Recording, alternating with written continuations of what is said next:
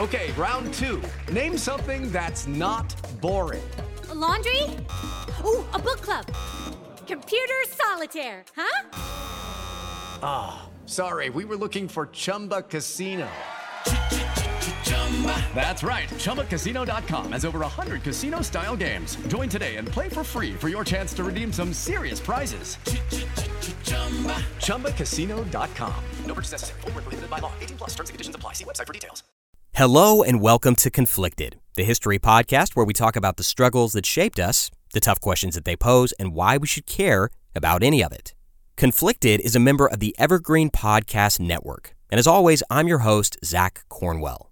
You are listening to part 2 of a multi-part series on the Soviet invasion and occupation of Afghanistan, which took place from 1979 to 1989. Now, if you haven't listened to part 1 yet, it would probably be a good idea to go ahead and do that before diving into this one. But hey, you're an adult. If you want to eat Flamin' Hot Cheetos for breakfast or listen to history podcasts in a random order, that is your decision, and I respect it. But just in case you need a refresher on what the hell happened last time, let's take a quick second to run through the highlight reel. When we last left off, Soviet tanks were rumbling into the Afghan capital of Kabul, just a few days after Christmas 1979. The brutal communist leader of Afghanistan, Hafizullah Amin, was dead. An elite team of Soviet special forces, the infamous Spetsnaz, had murdered Amin in the night. And the truth was, the assassination had been a long time coming. Amin may have been a fellow Marxist, but he was a loose cannon, and the Kremlin had grown tired of his incompetent and bloodthirsty style. Since their takeover of Afghanistan's government in 1978, Amin and his fellow homegrown communists had managed to provoke a full-scale insurgency in the countryside, mainly by enraging the rural, conservative Islamic majority with socialist reforms at the point of a gun. As many as 50,000 Afghans were murdered by Amin's government in an effort to make the changes stick, but to no avail. Land reform, equal rights for women, and compulsory atheist education programs had given rise to the Mujahideen, soldiers of God, who vowed to topple the Afghan communist government at any cost, even if it took them 1,000 years to do it. Back in Moscow, the Hawks and the Doves bickered over the best course of action, but eventually the Hawks gained the upper hand. Afghanistan was way too valuable of a Cold War chess piece to surrender without a fight, they argued. The leader of the Soviet Union, Leonid Brezhnev, emphatically agreed. So on December 12th of that year, the Soviet Union decided to kill Amin, invade Afghanistan, and prop up a new, more compliant regime. 2 weeks later, the invasion began with the spectacular raid on Amin's palace and the systematic seizure of strategic objectives throughout Afghanistan. As New Year's Eve of 1979 became New Year's Day 1980, the Soviets believed the country was firmly in their grasp. And they did not expect to stay very long. They would be there at most 6 months. Just long enough to help the new government find its footing and put down the Mujahideen guerrillas in the mountains. It was going to be easy, annoying, inconvenient, but easy. Well, reality unfolded very differently. The Soviet army would not leave Afghanistan for another 9 years. From 1979 to 1989, they would find themselves ensnared in a geopolitical bear trap that they were not prepared for in any way, shape, or form. But at the end of the day, it was the ordinary people, everyday Afghans, who would pay the ultimate price. Today's episode is going to be much longer and much less linear than part 1. Because honestly, the Soviet-Afghan War is not really a linear conflict in the sense that there are no big, decisive battles that help propel the story forward. There's no Stalingrad or D-Day. There's no Waterloo or Culloden. There's no Agincourt or Hastings or Cannae. It's just two sides bleeding each other, physically, psychologically, spiritually. It's a slow, painful arm wrestling match that kind of sways back and forth over a decade. And honestly, I'm not all that interested in focusing on the red arrows zigging and zagging across topographic maps, troop movements, offensives and counteroffensives, all that kind of stuff. I mean, as interesting as that stuff can be on the page, it could also make for some pretty lousy podcast listening. This episode is about people. Good people, bad people, ordinary people, the people who fought, died, reported, plotted, murdered, stole, healed, and loved in a decade-long conflict that will continue to leave scars on our present for the foreseeable future. People that we will attempt to understand, even though we probably never really can. So as always, thank you so much for tuning in. I'm really excited to share these stories with you, and I hope they have as profound an effect on you as they have had on me. Welcome to episode 25, Ghosts in the Mountains, the Soviet Invasion of Afghanistan, Part 2.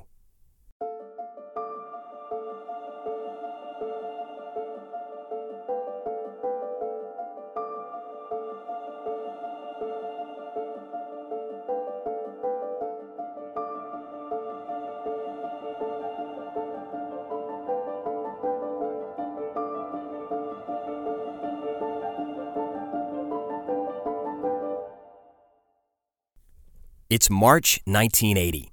All across America, young men and women are training for the greatest physical challenge of their lives. They came from big cities like Philadelphia and small towns like Whitehaven, Florida. They were all young, hungry, and at the absolute peak of their physical prowess. In the spring of 1980, the athletes of Team USA were preparing for the Summer Olympic Games in Moscow. In just a handful of months, they would journey into the heart of the Soviet Union to represent their country in front of the entire world. It would be the culmination of years and years of arduous training, 1,000 excruciating hours of pain, sweat, doubt, and self-discipline.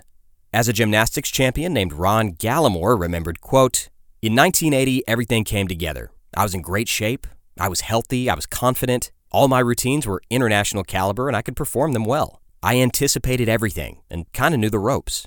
End quote.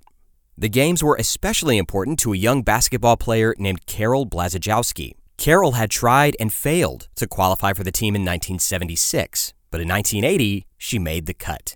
And when she saw her name on the list for Team USA, it was a dream come true. This was her time, and she was confident she would medal in Moscow. Quote, "By that time, my game had really matured as one of the best players in the country, if not the world. I was captain of the USA team. Everything was humming pretty good." End quote. 458 American men and women from Portland to Puerto Rico were set to compete in the 1980 Summer Games, but when the Soviet Union invaded Afghanistan in December of 1979, everything changed. 4 months of uncertainty and anxiety passed. How would America respond to the Soviets' occupation of a sovereign nation? Would we still go to the Olympics? What would happen now? Well, that spring, it became abundantly clear. On March 21st, 1980, the President of the United States, Jimmy Carter, addressed a packed room in the White House. Quote, "The Olympics are important to the Soviet Union. They have made massive investments in buildings, equipment, propaganda. As has probably already been pointed out to you, they have passed out hundreds of thousands of copies of an official Soviet document saying that the decision of the world community to hold the Olympics in Moscow is an acknowledgement of approval of the foreign policy of the Soviet Union, and proof to the world that the Soviets' policy results in international peace. I can't say at this moment what other nations will not go to the Summer Olympics in Moscow, but ours will not go. I say that not with any equivocation. The decision has been made." End quote. In the space of a single press conference, the lifelong ambitions of 458 world-class athletes evaporated. A champion wrestler named Gene Mills remembered decades later, quote, "Basically, he crushed my dreams. At the time, it felt like he had crushed my life." End quote. For Gene and dozens like him, 1980 had been the year, the brief window when their exhaustively trained bodies could be expected to perform at a level that might earn them a medal. And now, they weren't going. Just like that, their big chance was gone, probably forever. As journalist Henry Bushnell writes, quote, "Dozens of them, world-class competitors who'd circled July 19th on calendars, who'd been told 4 years earlier 1980 would be their moment, who'd slept on basement floors and quit jobs, who'd deferred school and delayed marriages, who'd endured abuse and broken records and pushed their bodies to untold limits for hours every day, with one irreplicable goal, never participated in sports again." End quote. For President Jimmy Carter, the decision had been an agonizing one. But the thinking behind it was clearly laid out by a domestic policy advisor named Stuart Eisenstadt. Quote, "There was one other thing that was in the back of our minds. It was never really clearly enunciated, but it was always there. And certainly for me it was. And that is what happened in the 1936 Berlin Olympics, hosted by Adolf Hitler. We let Hitler basically tell us we couldn't have Jews on the team. Jesse Owens, an African-American who won several track and field events, was not given a gold medal by him because of his racist policies. and Hitler got a great public relations boon out of those Olympic Games. The president didn't want the same thing to happen here. He didn't want the Soviets to be able, while they were invading another country and fighting a war with 85,000 troops, to get the public relations benefit by showcasing these Olympics to demonstrate how great the Soviet Union was. End quote. Well, that all sounds well and good and logical, but it was cold comfort to the hundreds of athletes who'd lost their shot at glory. And Team USA was not alone. Canada, West Germany, and Japan joined the United States in their boycott of the 1980 Summer Games. For the Soviets, it was a stinging, if somewhat expected, rebuke. But as irritating as the Carter-led Olympic boycott was, Leonid Brezhnev and his glorified sewing circle back in Moscow had more pressing concerns. And the source of those concerns was a place that very few Americans, or Russians for that matter, could have even pointed out on a map. 4 months before Carter announced the boycott, the Red Army had descended upon Afghanistan in a massive display of force. Hundreds of tanks, gunships, armored personnel carriers, and jeeps carrying thousands of men had swarmed into the country. The elite Spetsnaz commandos had performed their task perfectly, assassinating Hafizullah Amin and clearing the way for a successor hand-picked by the Soviets. Before Amin's blood was cold, the voice of that successor came over the airwaves of Radio Kabul, and the Afghan people learned what had happened at the Taj Beg Palace. Quote, "Today, the torture machine of Amin and his henchmen, savage butchers, usurpers, and murderers of tens of thousands of our compatriots, has been broken. The Great April Revolution, accomplished through the indestructible will of the heroic Afghan people, has entered a new stage." End quote. And with that new stage came new faces. White faces. From a faraway land to the north. As they entered Afghanistan by the thousands, many Soviet soldiers were fascinated, even charmed, when they saw exotic Kabul for the first time. As one remembered, quote, "The first sights of the city were impressive. The people were dressed in strange clothing. The women went around with veils on their heads, and the children were incredibly beautiful. It seemed as though we had traveled back in time to medieval Asia." End quote. A Soviet journalist named Artyom Borovik was also fascinated by Afghanistan's unique, stuck-in-time quality. Quote, "It isn't so much a geographic boundary as a border in time, a line between two social and economic systems, between two philosophies, between war and peace. On one side, they live in the late 1980s under the socialist system, and on the other side, they live in 1366 by the Muslim calendar, under a feudal system with tribal vestiges. You don't need a time machine to experience the difference." End quote. And while the Soviets saw Afghanistan as an exotic and anachronistic destination, all the Afghans saw were heavily armed tourists, godless communists who'd sponsored, armed, and funded the regime that had caused them so much pain and suffering in recent years. And they made it abundantly clear just what they thought of their visiting Soviet friends on February 22nd, 1980. As night fell that evening, the Soviets began to hear a strange noise coming from the rooftops of buildings all over Kabul. It was a chant, the same two words over and over again, emanating rhythmically from the throats of tens of thousands of people. Allahu Akbar, or God is great. Almost 500,000 people saying in one voice, "We don't want you here." Historian Mir Tamim Ansari described the uprising generally as, quote, "An emotionally intense sense of mass intention, an exhilarating sense of a unified us mustering to fight against a massive, evil them." End quote. The Red Army tried drowning out this Allahu Akbar chant with rockets and artillery, but the inhabitants of Kabul just chanted louder. To a grunt from Ukraine or a journalist from St. Petersburg, it was a chilling sound. When the chants erupted into riots and demonstrations against the invading Soviets, the temperature and anxiety only rose higher.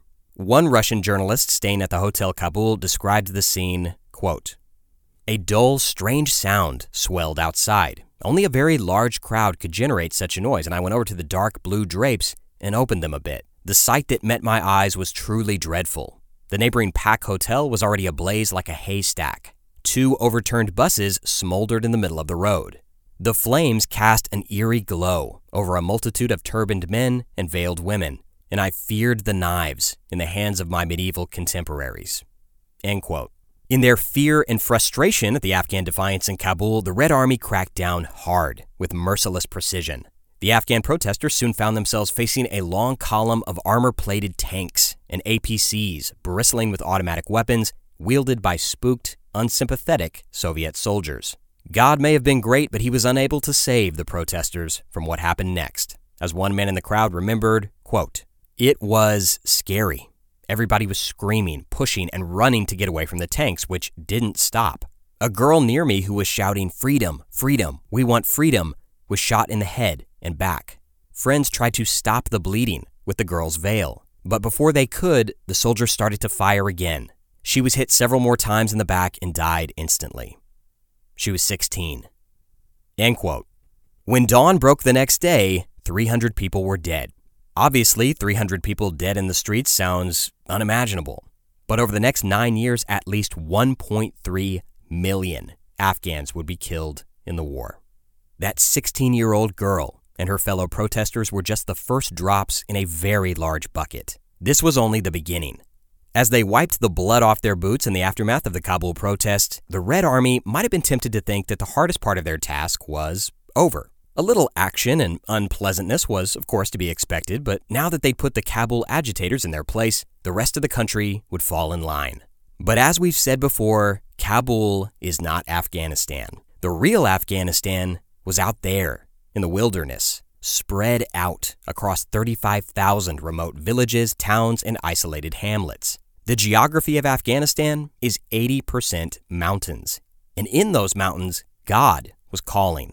You've probably heard the term jihad before. In the modern day, we understand jihad to mean a holy war, because, frankly, that's how it's most often used. But in the Quran, which is, of course, the foundational text of Islam, the meaning of jihad is much more complex and ambiguous. The literal definition of jihad is closer to something like struggle or effort or striving. Back in the day, about 1400 years ago to be exact, the Prophet Muhammad talked about two kinds of jihad. There was a lesser jihad and a greater jihad.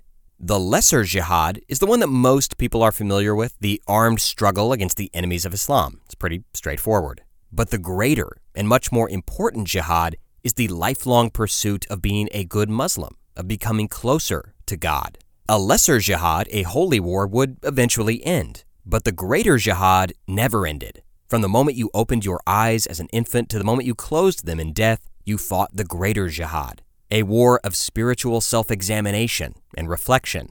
A daily battle to be a better person, a more righteous person.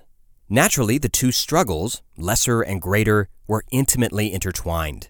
And it was in this deep, introspective emotional state that the rural men of Afghanistan decided to wage a guerrilla war against the invading Soviets. The Afghan warriors who fought the jihad would become known as the Mujahideen. It means holy warriors, or defenders of the faith, or more literally, the ones who conduct jihad. And there are a few different spellings for Mujahideen, but the one you will most often see is Mujahideen, Mujahideen.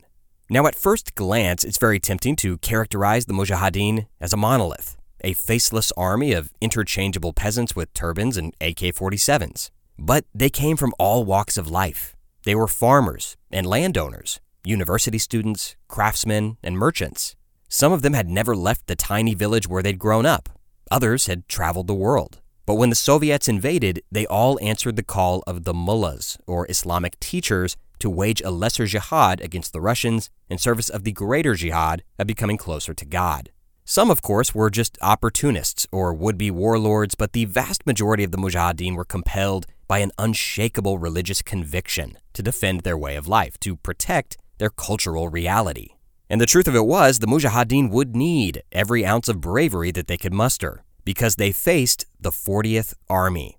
Created especially for the invasion of Afghanistan, the Soviet 40th Army was a hammer intended to break the Mujahideen like a piece of glass. Over 100,000 men, and they came from all over the Soviet Union. Many were Muslims themselves, but almost all of them were young, completely uninformed about the country they were invading, and armed to the teeth. Just as American teenagers had been dropped into the jungles of Vietnam more than a decade earlier, the Soviet Union sent thousands upon thousands of its own young men into a country and culture they could not begin to understand, hopped up on misleading propaganda, and outfitted with some of the most effective death-dealing hardware that this planet has ever seen. State-of-the-art artillery, tanks, helicopter gunships, fighter jets, night vision, thermal imaging, even chemical weapons. As an Afghan judge named Omar Babraksi would later say in the darkest days of the war, quote, "It is as if Afghanistan is a laboratory for the Soviet military to learn their trade. Every single weapon in the Soviets' arsenal, with the exception of the nuclear bomb, has been unleashed on us." End quote. The Mujahideen, on the other hand, were not so well equipped. Initially, many of the Afghans carried rifles that were older than they were. These were family heirlooms, ancient breech-loading rifles that had been looted from British corpses in the time of Queen Victoria. Some of them even carried old matchlocks, flintlocks. And to quote a fictionalized portrayal of Texas Congressman Charlie Wilson, quote, "That's basically what Davy Crockett used." End quote. And in a way, Afghanistan was kind of like the Texas of the Muslim world. Pretty much everybody had a gun. And as ancient as they were, those guns still worked. And they could still kill. It was a fact that made itself known to the soldiers of the Soviet 40th Army as shots from rusty rifles pinged off their state-of-the-art tanks in the wilderness and waste outside Kabul. Initially, the Soviets were unconcerned. And why should they be? The Afghans were bringing 19th century weapons and tactics to a 20th century war. The Soviet Empire had crushed Nazi Germany. Surely a few disorganized guerrillas wouldn't be a problem. As one Mujahideen fighter admitted, quote, "You know, if you put the facts of this war into a computer, it would say that we cannot survive the might of the Russian army for more than a few weeks." End quote. Because you have to understand, in 1979, the entire world was terrified of the Red Army. On paper, they were invincible, undefeated champs since they'd miraculously pulled themselves off the ropes at Stalingrad in 1943. 2 years later, in 1945, the Soviets had exacted vicious payback, turning Berlin into a potpourri of cement, metal, and body parts. And they'd been preparing for another large-scale conflict ever since. Conventional wisdom dictated that anyone who stood up to the Soviets in a hot war was destined to fail. With the exception of the American military, of course, but no one wanted to open up that Pandora's box. But the war in Afghanistan would be anything but conventional. The Mujahideen realized almost immediately that they could not stand up to the 40th Army in the open field. They didn't have tanks or jets or helicopters. In the early days, they didn't even have a formalized chain of command. All they had were their grandfather's rifles, an intimate, almost supernatural knowledge of the local terrain, and the anesthesia of intense religious belief. The Mujahideen decided that if they couldn't defeat the Soviets outright, they would do the next best thing. They would drive them insane. They would make occupying Afghanistan so costly, so painful, so psychologically damaging that on a long enough timeline, the Russians would simply give up, just like the Americans had given up in Vietnam. So, the Mujahideen fled deep into the mountains of Afghanistan, and when the 40th Army tried to pursue them, all that technological superiority meant next to nothing. As one guerrilla fighter named Harun Amin described, quote, "As the enemy goes up into the mountains to claim the high positions, what do? Very simple. You go farther up. Up in these steep valleys, the enemy does not have support. Tanks are not able to come up. The enemy does not have armored personnel carriers. The heavy weapons are not with them. Now it is the enemy with light weapons and you with light weapons." End quote. When the Soviets attacked, the guerrillas would hide. But the second those same Russians let their guard down to close their eyes, eat a meal, or take a piss, the Mujahideen would pounce. They would ambush and bomb and snipe and maim and bleed the 40th Army little by little by little. When the Soviets tried to counterattack, the Mujahideen would just melt back into the passes and tunnels of the valleys, as if they had never been there at all. One Afghan guerrilla explained the overall strategy, quote, "Guerrilla warfare is taking the war to the enemy. You don't let them bring the war to you. You organize an attack at point A. The enemy tries to recapture point A, and you attack point B and C so that their resources are divided. If you lose point A, B, and C at the same time, you withdraw your forces. And what do? You attack points D, E, F, G, and H so the enemy thinks, my God, I have an enemy that is invisible, and yet I keep losing people. You take the war to the enemy, and you do it for a long period of time. Because it is your land. Your ancestors were born there, and you are going to stay there. Time is on your side." End quote. A popular Mujahideen proverb put it much more succinctly, quote, "They have the clock, we have the time." End quote. This was going to be death by 1,000 cuts, and as the 40th Army settled in for a long, ugly, asymmetrical war against the Mujahideen, their sanity began to crack.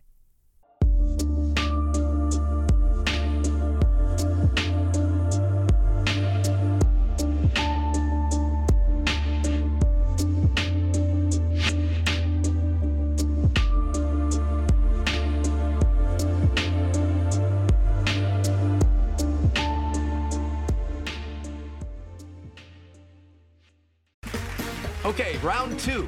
Name something that's not boring. A laundry? Ooh, a book club. Computer solitaire, huh? Sorry, we were looking for Chumba Casino. That's right. ChumbaCasino.com has over 100 casino-style games. Join today and play for free for your chance to redeem some serious prizes. ChumbaCasino.com. No purchase necessary. Void where prohibited by law. 18+. Terms and conditions apply. See website for details. It's the summer of 1987, and we're in San Francisco.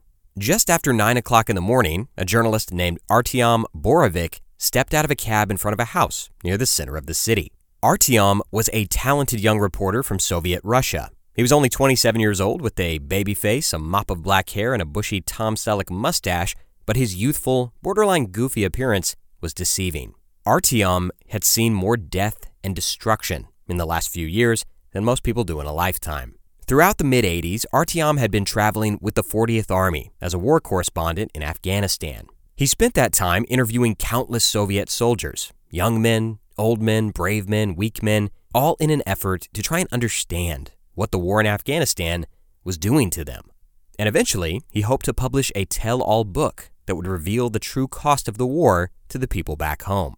But on this bright, muggy morning on the West Coast, Artyom found himself very far from both his homeland in Russia and the battlefields of Afghanistan. He had come all this way to find and interview someone very special, someone who did not want to be found.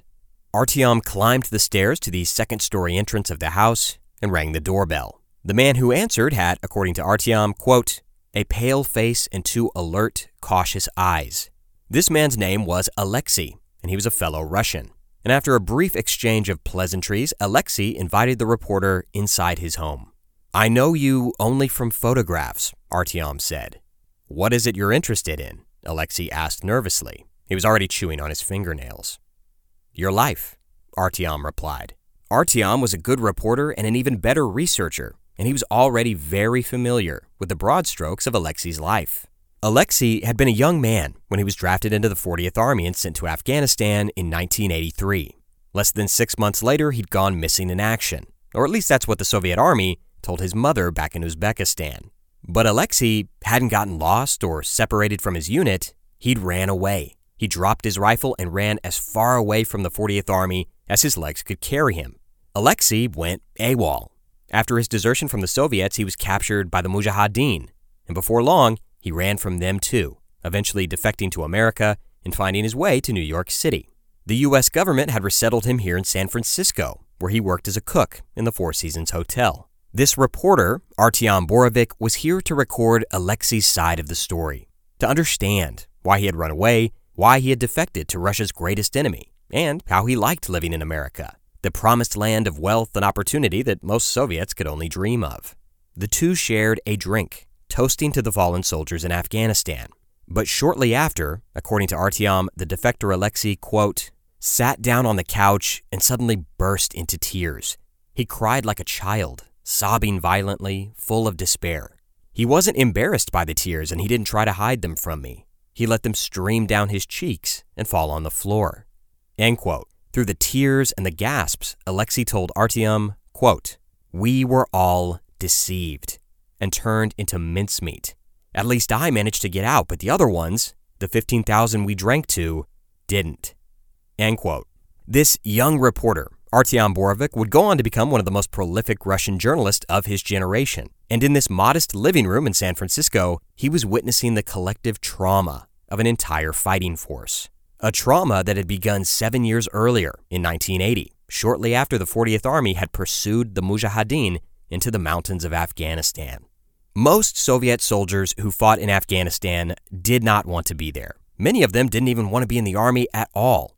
The Soviet Union filled the ranks of its 40th Army through the process of conscription, which is just a draft, essentially. They knocked on your door, handed you a slip of paper, and told you to report for training. A few days later, you were on a plane heading to some distant corner of the Soviet Empire.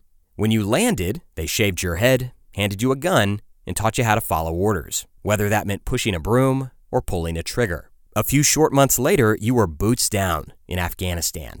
Most fresh recruits were nervous or afraid, but some faced their situation with a grim sense of resignation. as one soldier named Tamarov droned, quote, "I wasn't scared, I wasn't surprised. At that point, I didn't care anymore because I understood that it was impossible to change anything." End quote. When freshies like Tamarov asked the older guys why the Soviet Union had invaded Afghanistan in the first place, they received a mix of scowls and shrugs in response.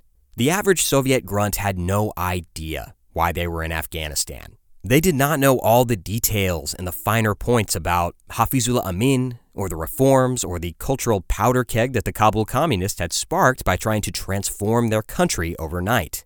According to the Soviet brass, the 40th Army was, quote, defending the southern borders of the Soviet Union, as well as the Afghan Revolution. Whatever that meant. To some 19-year-old kid from Leningrad or Kiev, it was typical Politburo bullshit. But it wasn't all bad. At first glance, Afghanistan was absolutely beautiful. You looked up at night and saw, as one paratrooper described, quote, enormous skies, uncommonly starry, occasionally punctuated by the blazing lines of tracers, end quote. The mountains were stunning too, as that young reporter Artyom Borovic remembered, quote, during the day, the mountains around Kabul resembled a black and white photograph of a storm at sea, end quote. In the valleys between the mountains, there were rich green riverlands, full of vegetation and farms and orchards. The black soil was ideal for growing peaches, melons, cherries, apricots, figs, and pomegranates. Natural treats that were just as sweet as any factory-made confection back home in the USSR.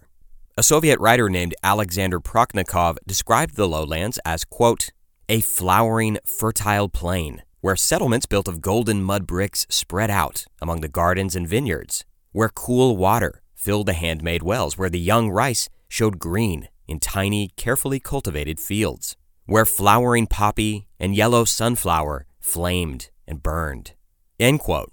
One British journalist swooned over the landscape as well, saying, quote, it can feel like Tuscany, end quote.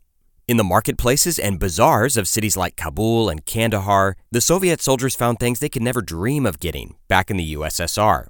The shops and stalls offered all sorts of unique treasures. As historian Roderick Braithwaite writes, quote, Japanese electronics, fashionable Western clothes, sneakers and jeans, cassette recordings of Western and even Soviet music banned back home. For the shopkeepers at least, the invasion was a business opportunity, end quote. But eventually, every new recruit had to leave the safety of the barracks and venture out into the wilderness, up into the mountains, in pursuit of the elusive freedom fighters, the Mujahideen.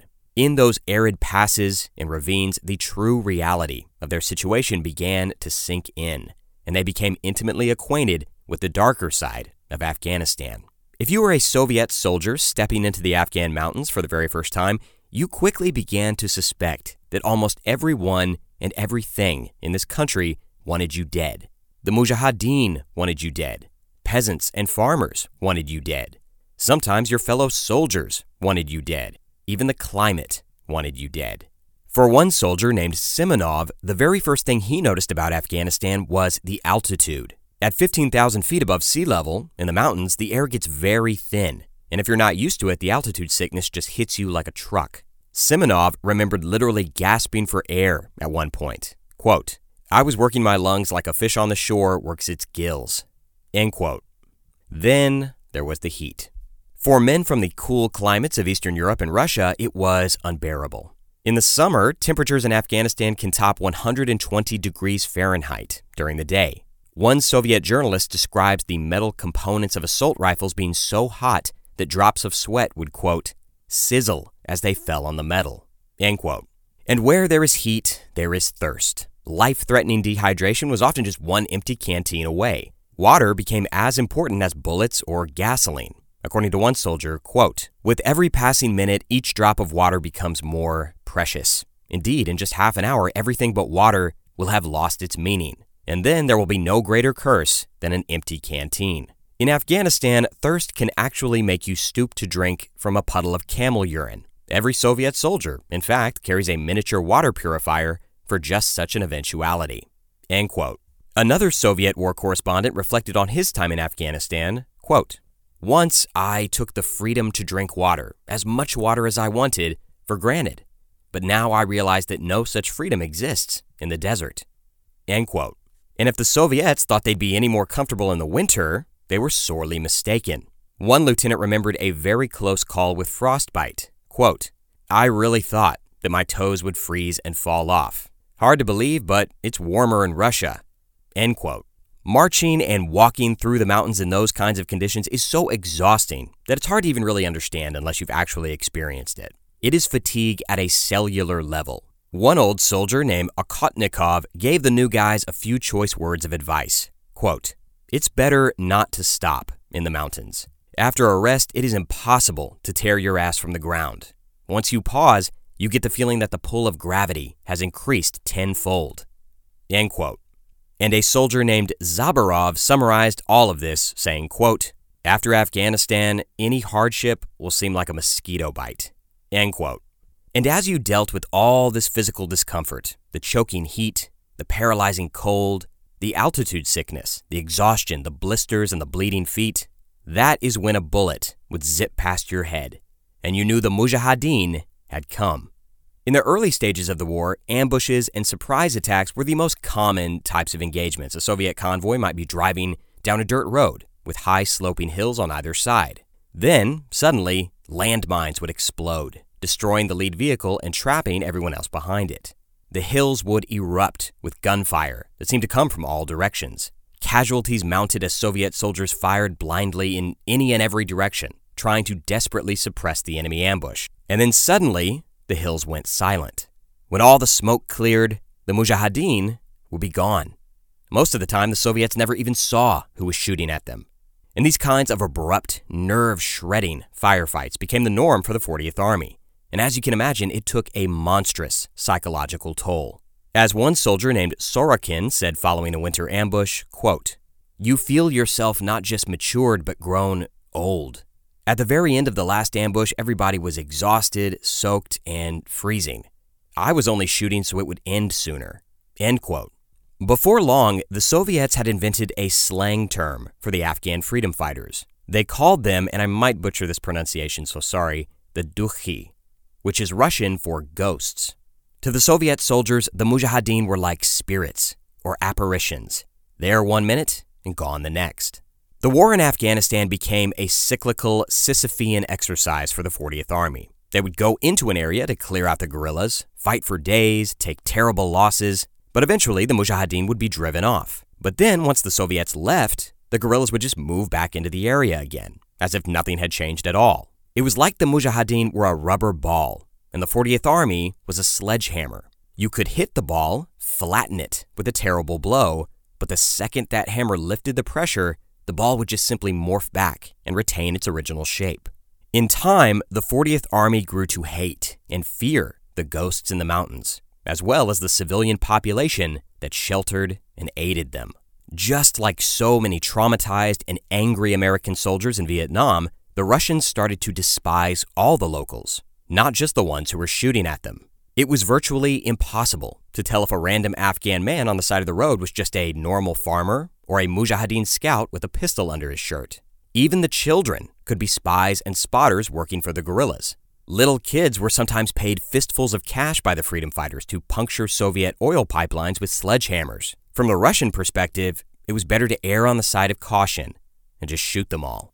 When the 40th Army sent squads into rural villages to sniff out information about where the Mujahideen were hiding, they rarely got any cooperation. But they did find hostility. As one soldier remembered, quote, "You watch your buddy knock down a door in a village, and out comes a dark, bony hand with a sickle. It slashes his belly open and his guts fall to the ground. Your buddy is just standing there, looking he can't believe that it isn't a dream. And whenever you see something like that, you don't care who or what's in that house, you just throw a grenade at it, and then another one, and bang, the roof is blown off." End quote. Even commonplace items could be a source of death or dismemberment. Soviet soldiers searching Afghan villages would find ingenious booby traps left behind by the Mujahideen. On one occasion, a Soviet war correspondent found a coffee thermos in a house and decided to keep it as a souvenir. But he noticed that it felt unusually heavy, which he casually mentioned to one of the soldiers. He was instructed to unscrew the bottom, where he found, quote, "a curious glob of black goo. It turned out to be a potent contact explosive." End quote. The soldier laughed darkly and told the war correspondent, quote, "Tonight you would have learned your lesson. After supper, you would have poured some hot tea into your new thermos, expanding the paste and thus triggering an explosion from the increased pressure. It would have been the last time in your life you ever made tea. End quote. Others were not so lucky. Watches, pens, tape recorders, and lighters would often blow up in the hands of men who picked them up. The 40th Army quickly learned to be suspicious of even the most innocent objects. As the same journalist wrote, quote, "Hidden death has been camouflaged so masterfully that only someone with a practiced eye can see it." End quote. Seeing friends and comrades die randomly at the hands of an invisible enemy was unraveling the sanity of the men of the 40th Army. As one soldier remembered after the war, quote, "Month after month and in combat day after day, it tormented you with the age-old questions. Why him, Lord, and not me? And when will it be my turn? In 5 minutes or 50 years?" End quote. Staying alive was often a matter of blind luck. One soldier told a story to journalist Artyom Borovik about a scrape with death. As Borovik writes, quote, "He'd gone into the bushes to take a leak when his unit suddenly came under heavy fire. He swore that if his life were somehow spared, he'd join a monastery. At that very moment, a mortar shell exploded nearby, killing all the other soldiers in his unit." End quote. After spending months and months on the cusp of death with the 40th Army, Borovik beautifully expressed the sense of visceral anxiety that plagued the soldiers out on patrol. Quote, "Risk is like radiation. At some point, the dose becomes critical. Ahead, the operation awaits, an ambush that can separate you from the rest of your life. It is like the last 5 inches of a ledge on a skyscraper. You know that the distance ahead is insignificant compared to what is behind, but everything depends on those 5 inches." End quote. Death was terrifying enough, but the worst thing of all, the Soviets believed, was to be captured by the Mujahideen. There were chilling rumors of what the guerrillas did to the Russians who they'd managed to drag back to their camps. As historian Gregory Pfeiffer writes in his book, The Great Gamble, quote, "One of their favorite tortures was skinning Soviet soldiers alive by slitting them around their waist, pulling their skin above their heads, and tying it there, leaving the doomed to suffer excruciating deaths." End quote. Most Soviet soldiers were deployed for 2 consecutive years before being cycled out of rotation and sent home. To make it through those grueling 24 months with their sanity intact, the men had to employ a variety of coping mechanisms, some healthier than others.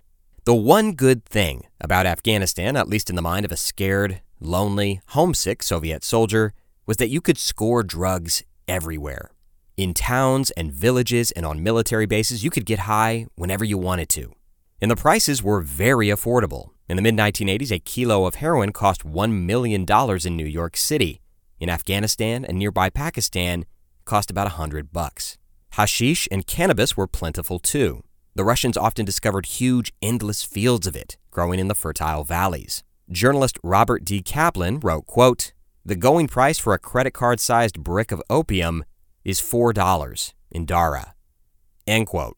Faced with the daily horrors of deployment in Afghanistan, thousands of teenagers and 20-somethings in the 40th Army chose to simply numb themselves any way they could.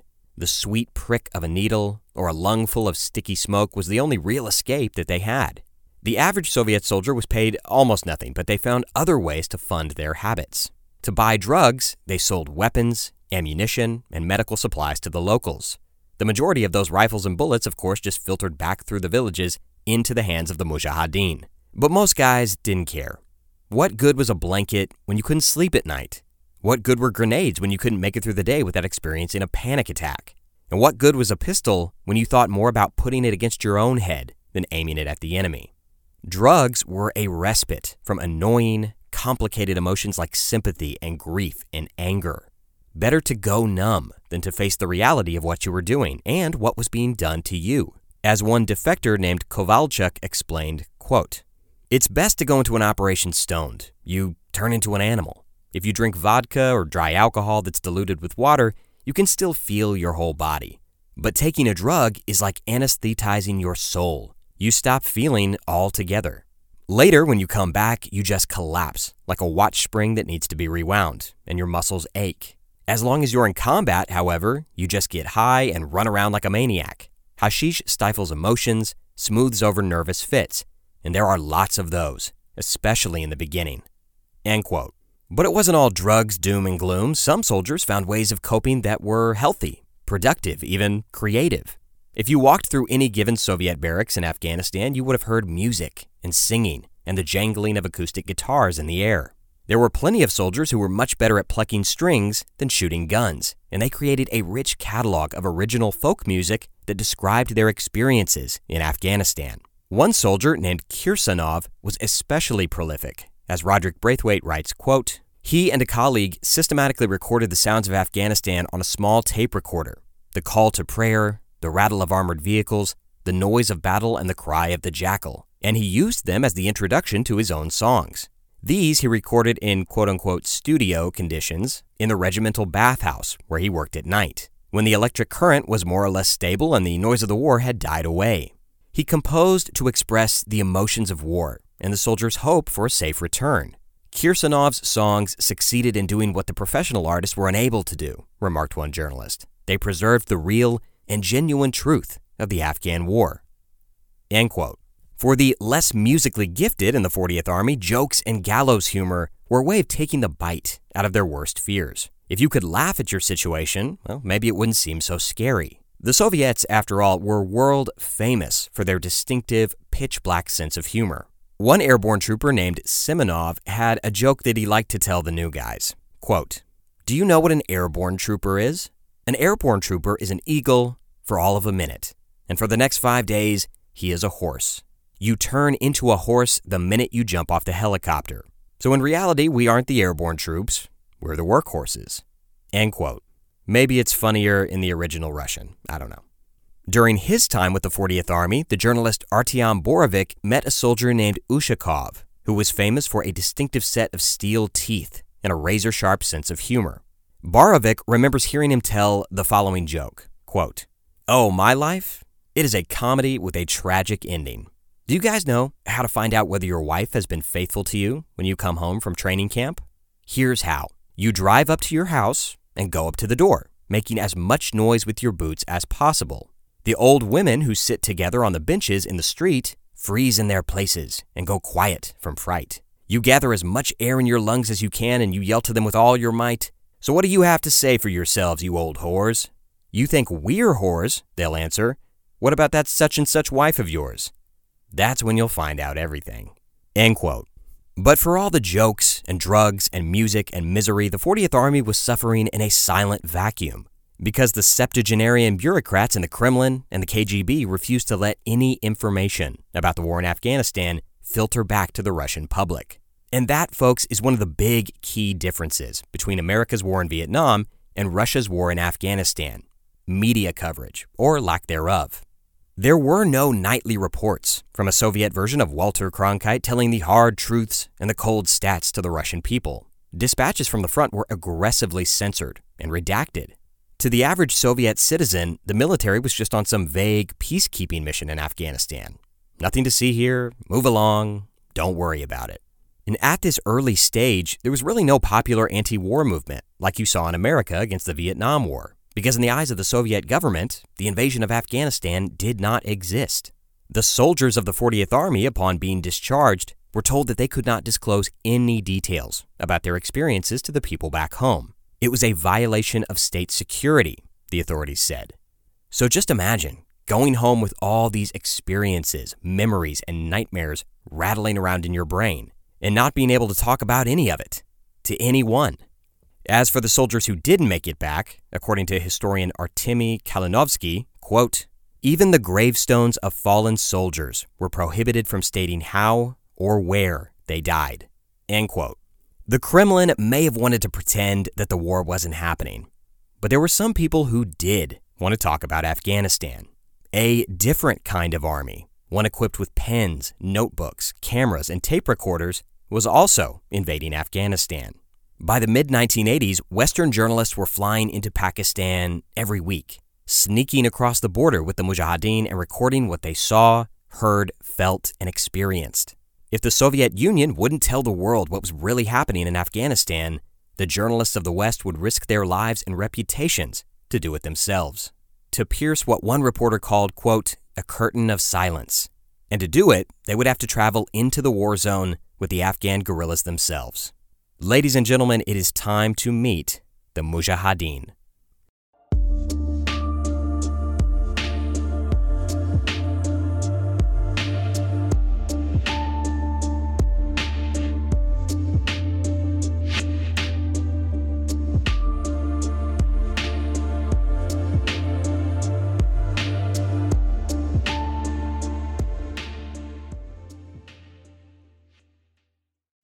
In the spring of 1984, a woman named Jan Goodwin was enjoying her cushy job in New York City as the executive editor of Ladies' Home Journal. Jan was 40 years old, with curly red hair and fair skin.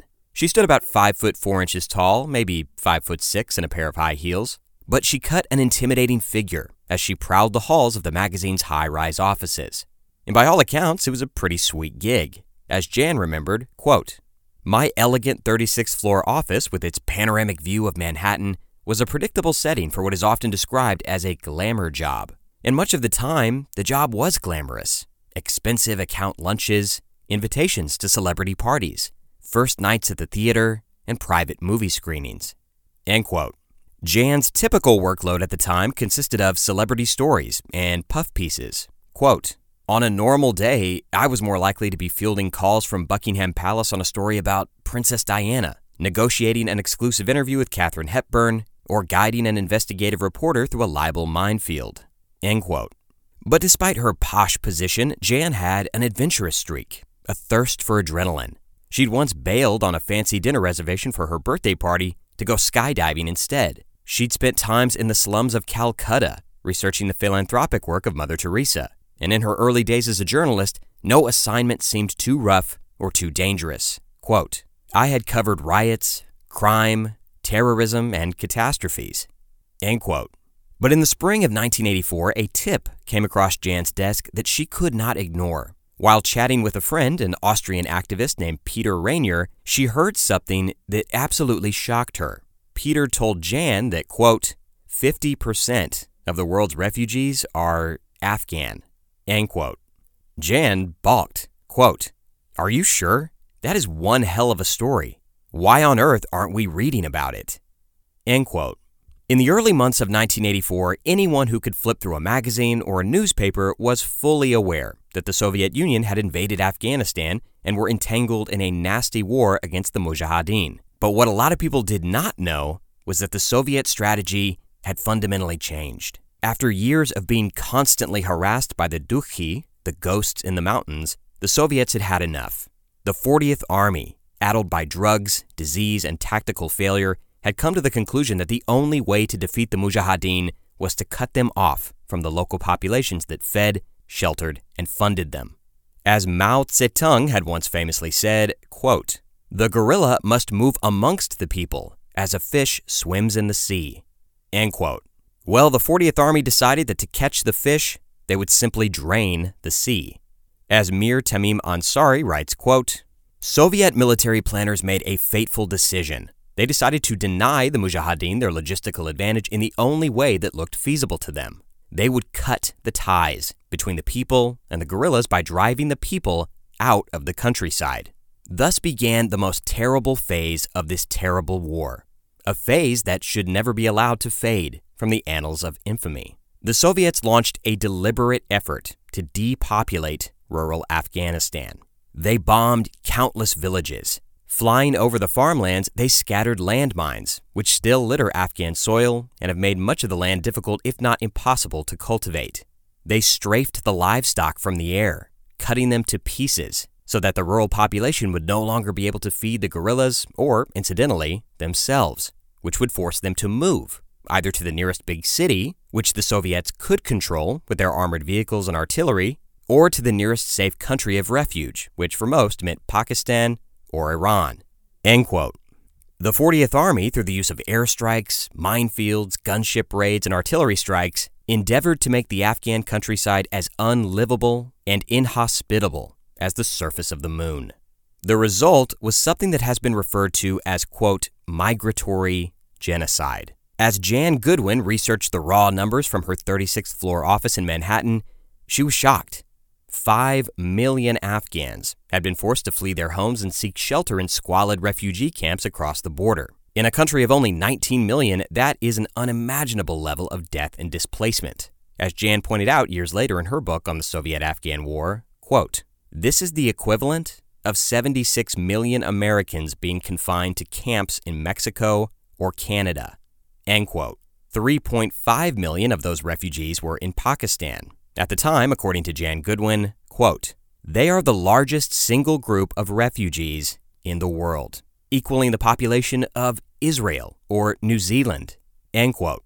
Then, of course, there were the 2 million internal refugees who stayed in Afghanistan but had to move from place to place to stay one step ahead of the Soviet gunships and kill squads. As Jan wrote with horror, quote, "It is not uncommon to find families who have been bombed out of as many as 6 homes."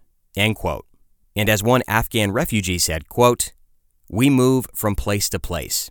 If our children are lucky, they attend school for a few months, but then the school is bombed or we have to move to another place. How can they learn anything?" End quote. As she dug deeper and deeper, one question burned in Jan's mind like a cattle brand. How was everyone on the planet not writing and talking about this? Quote, "In a world that vowed never again after the Holocaust of World War II, in a world that screamed its outrage after Lieutenant Calley slaughtered 347 civilians and their children in Vietnam's My Lai, why were they being silent now?" End quote. Well, the truth was most people just didn't care or were content to let the backwards, barbaric, women-oppressing Afghans suffer the fate they deserved. As Alexander Cockburn of the Village Voice wrote in 1980, Afghanistan was, quote, "an unspeakable country filled with unspeakable people, sheepshaggers and smugglers. I yield to none in my sympathy to those prostrate beneath the Russian jackboot, but if ever a country deserved rape, it's Afghanistan." End quote.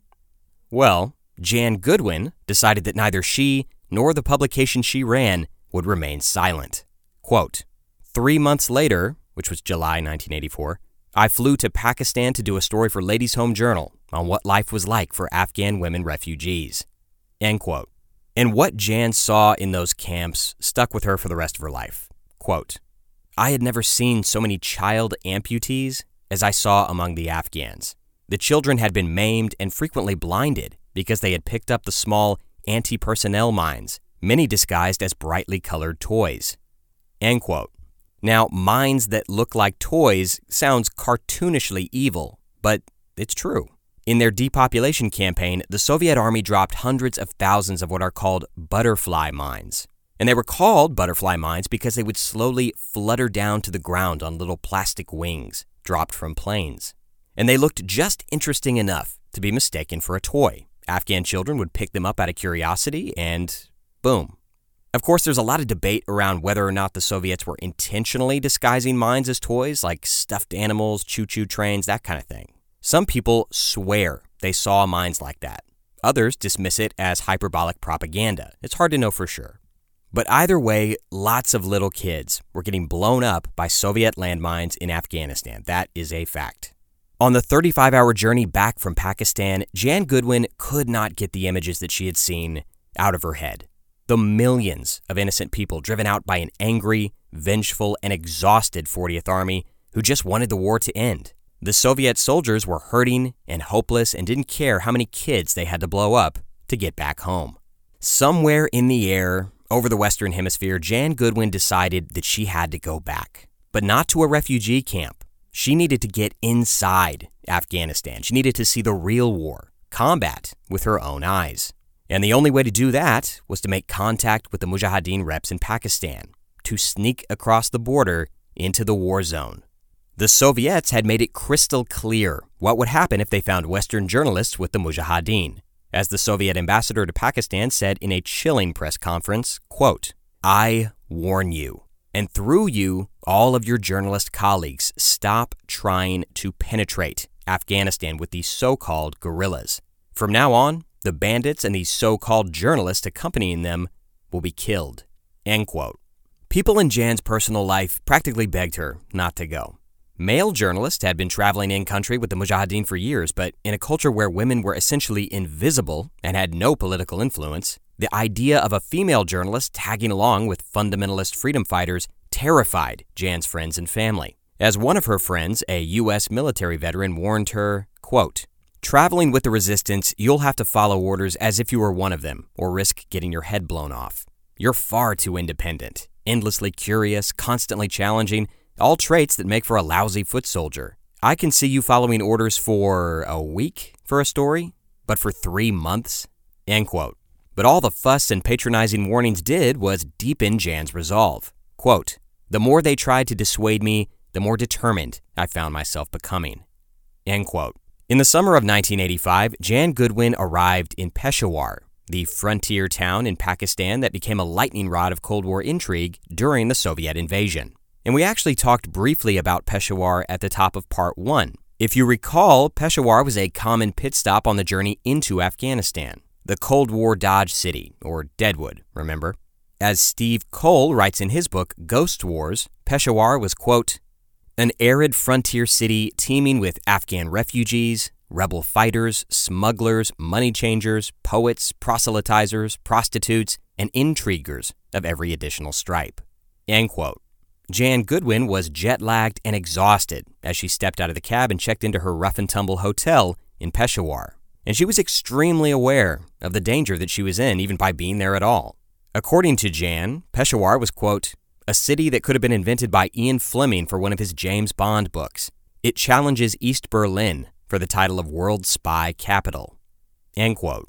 Arms dealers, drug lords, CIA assets, KGB handlers, and Pakistani intelligence agents were waging a constant, covert battle to push their own agendas and rub out problematic interlopers. At one point, Jan was picked up by the ISI, Pakistan's version of the KGB.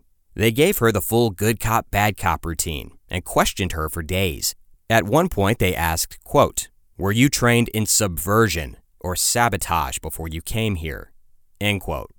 Jan laughed innocently, quote, "Give me a break. I work for Ladies' Home Journal." End quote.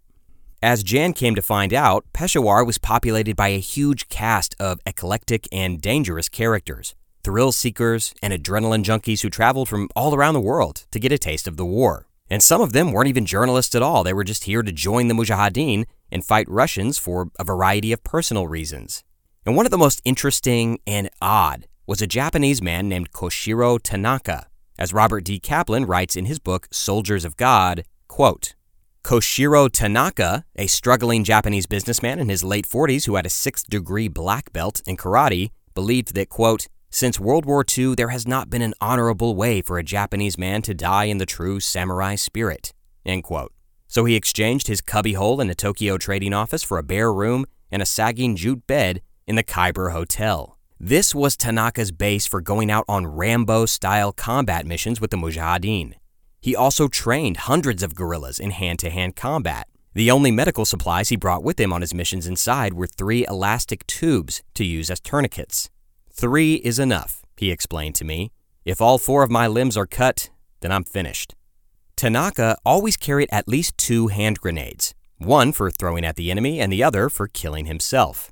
I can't be taken alive, because if I'm captured, big diplomatic problem for Japan. And though he had killed quite a few Soviets with grenades and his AK-47 Kalashnikov rifle, he still had not attained his ultimate goal, killing a Russian with his bare hands.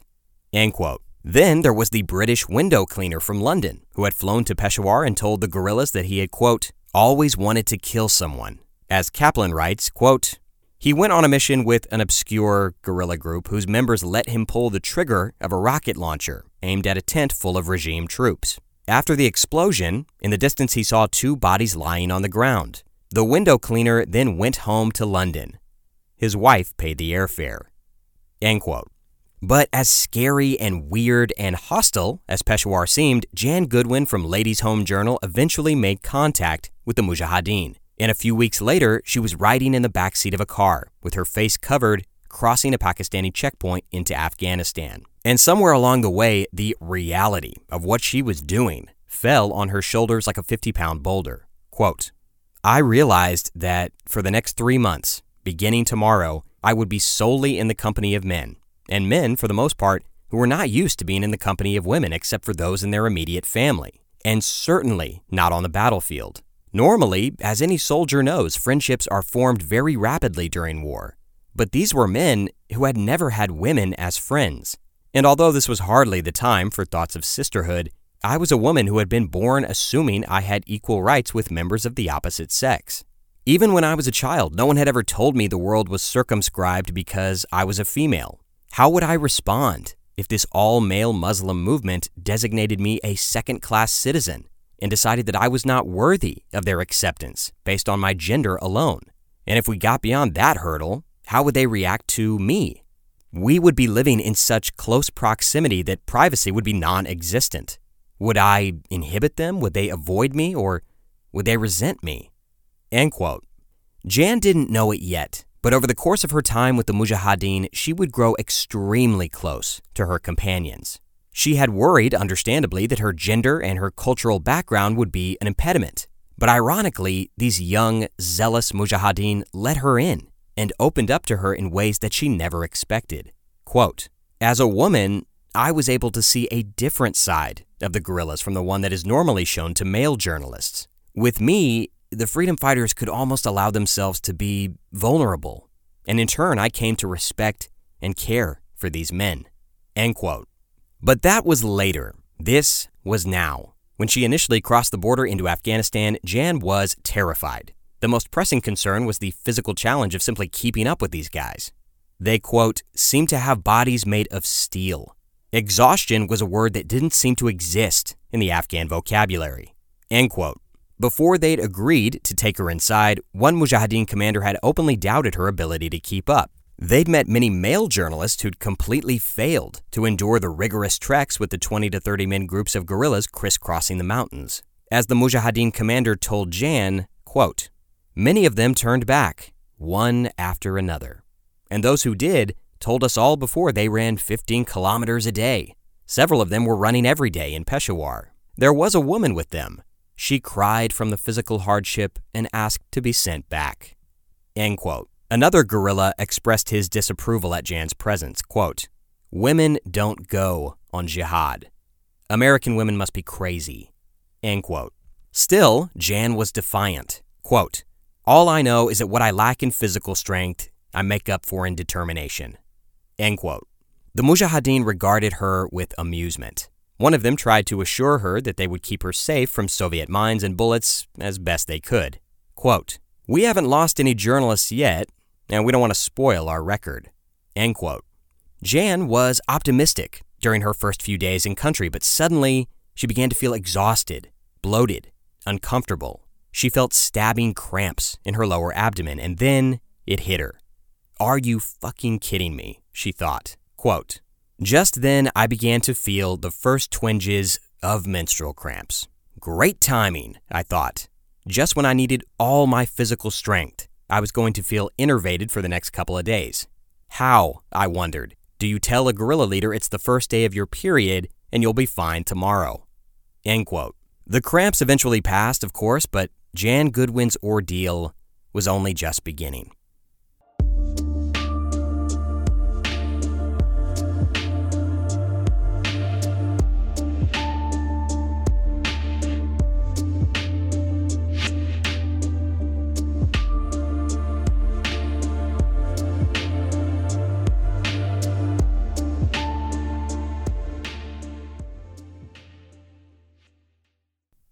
In 1897, a 23-year-old Englishman wrote in the British newspaper The Daily Telegraph that the people of Afghanistan were, quote, "amongst the most miserable and brutal creatures of the earth.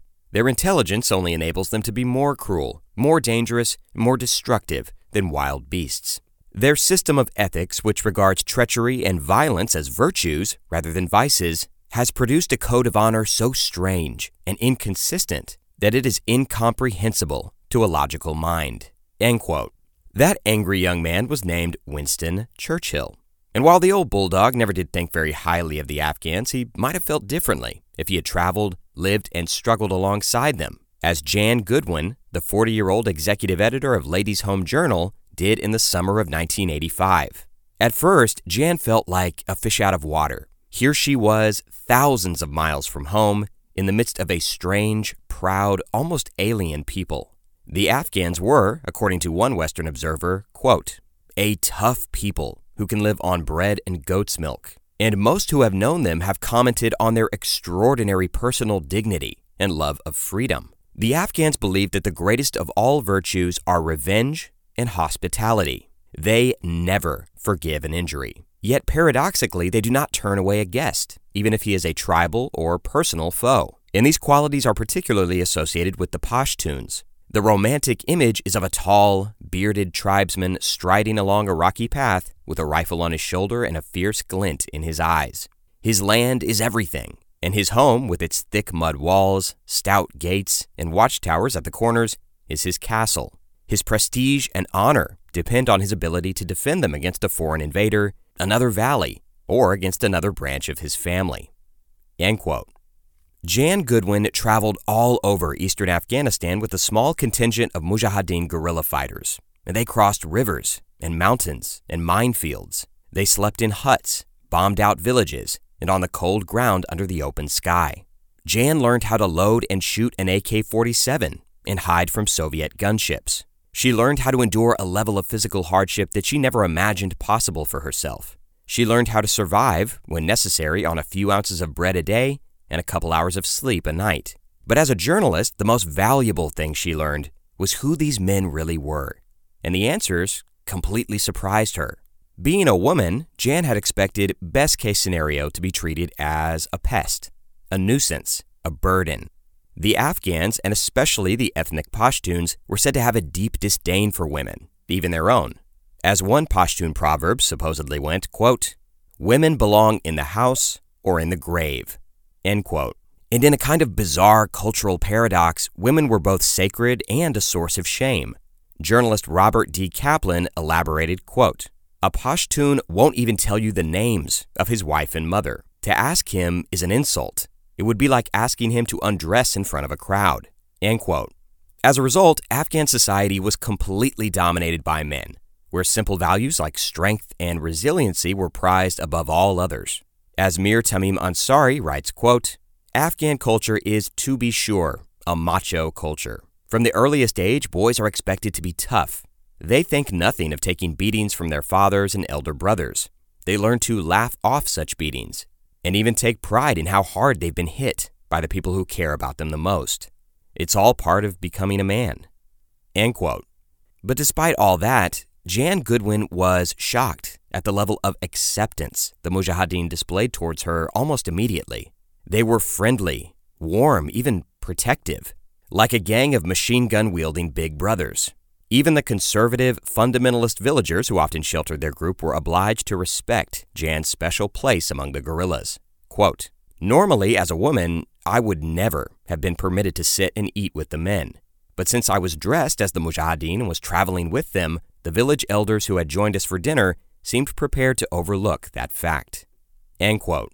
Still, the Mujahideen couldn't help but steal the occasional glance at her strange, exotic looks. Quote, when I removed my turban, revealing my red hair, I received the kind of attention that a skilled striptease artist would get elsewhere. End quote. Their fascination with her pale skin and curly red hair didn't stop them from giving her shit as she sweated through her jacket and struggled to carry heavy backpacks and supplies on the long, 12-hour marches. At one point, Jan collapsed, and one man affectionately teased her, quote, she's not a good goat, nor is she a good donkey, end quote. The guerrillas teased Jan constantly, even about bug bites. Quote, it was hard to find a part of my anatomy that wasn't adorned with angry red welts. I'd been bitten so often on the face that one eye was swollen shut, making me resemble a prize fighter. The itching couldn't have been worse if I'd spent the night wrapped around a poison oak tree. The Mujahideen laughed when they saw my appearance. Quote, looks like the flies found a good deluxe foreign restaurant. End quote. But the longer Jan traveled with the Mujahideen, the more they began to open up to her. They told her where they had come from, who they cared about, and why they had decided to join a hopelessly outgunned resistance movement fighting against a world superpower. Slowly but surely, the men who the Soviets called the ghosts began to take shape. And they weren't demons or spirits or mountain apparitions. They were just ordinary guys in an extraordinary situation. One of the men that Jan grew closest to was named Tor, T-O-R, Tor. And when Jan met him, Tor was probably in his late 20s. He had thick black hair, a short beard, and kind brown eyes. Before the Soviets invaded, Tor had dreams of studying to become a doctor in Kabul. But after December 1979, Tor saw his hopes and aspirations disintegrate. He realized that he would not be allowed to study at Kabul University unless he joined the Communist Party. As Tor told Jan, quote, "That's when I became a mujahideen. The only other choice was conscription into the army, and I wasn't going to fight my own people." End quote. Tor's story was representative of a lot of young Afghan men, guys who had big plans for the future, who wanted to live in cities or travel abroad. And when the Soviets took away their future, they found refuge in the only avenue of purpose available to them, the lesser jihad. Tor never did become a doctor, but he did seem to have some rudimentary medical training, and he became the de facto physician for the group of mujahideen that Jan traveled with in 1985. On one occasion, Jan listened to Tor break down in anger about the futility of bandaging a group of young children whose village had been bombed by the Russians. Quote, "There's very little I can do. I just don't have the right medications. But even if I did have medicine, I could cure these children, and then the bombs would kill them." End quote. Another mujahideen fighter who Jan became close with was named Wakil. Before the war, Wakil had been a university student in Pakistan, and he was engaged to be married. But when the Soviets came, everything changed, and he broke it off. Quote, "I knew I couldn't get married if I was joining the resistance. If I died, what would happen to my wife? I made a decision that I wouldn't think of marriage until the war was over. I haven't seen my parents in 8 years. My father is a very special man. Everyone who knows him loves him. And when he dies, something will die in me." End quote. Many of the mujahideen had to leave their families behind to wage jihad against the Russians. But those loved ones were always on their minds.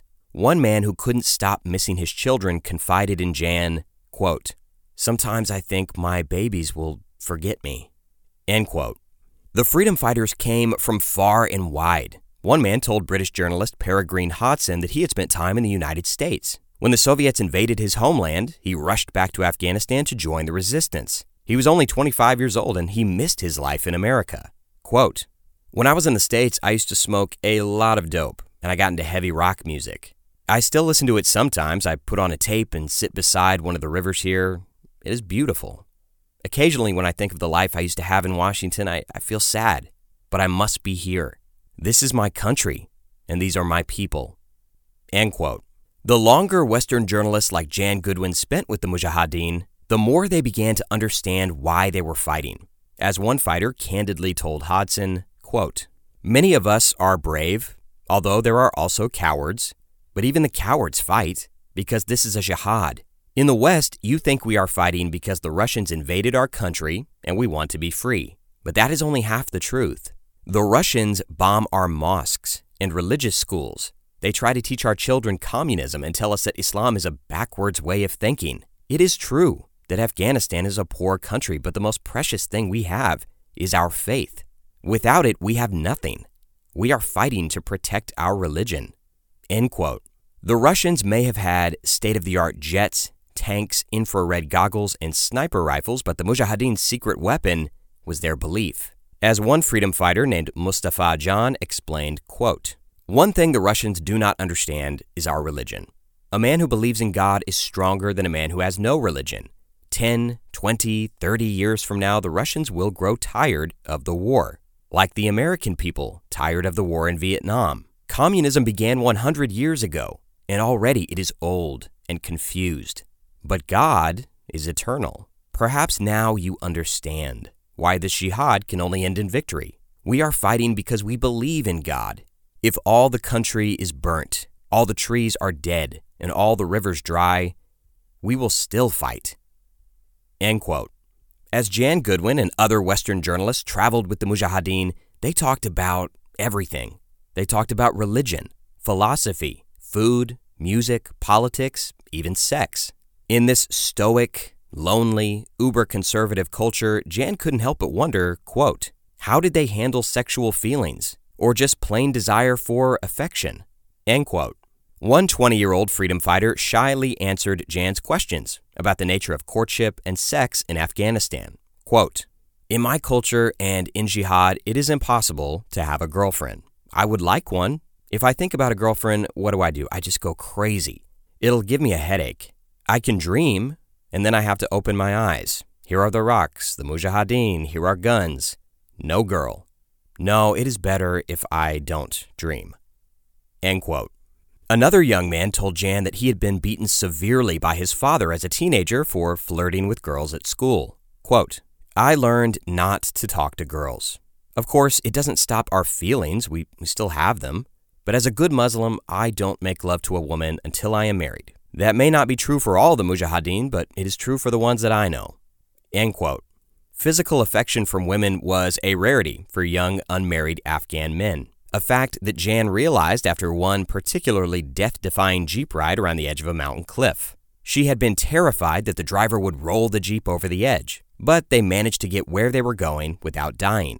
As Jan wrote, quote, I was so relieved that I bent over and kissed the driver on the cheek. The look of shock on his face told me that I was probably the first female other than his mother and sisters to kiss him. Not surprising in this land of arranged marriages, where grooms often only see their brides for the first time at the end of the marriage ceremony.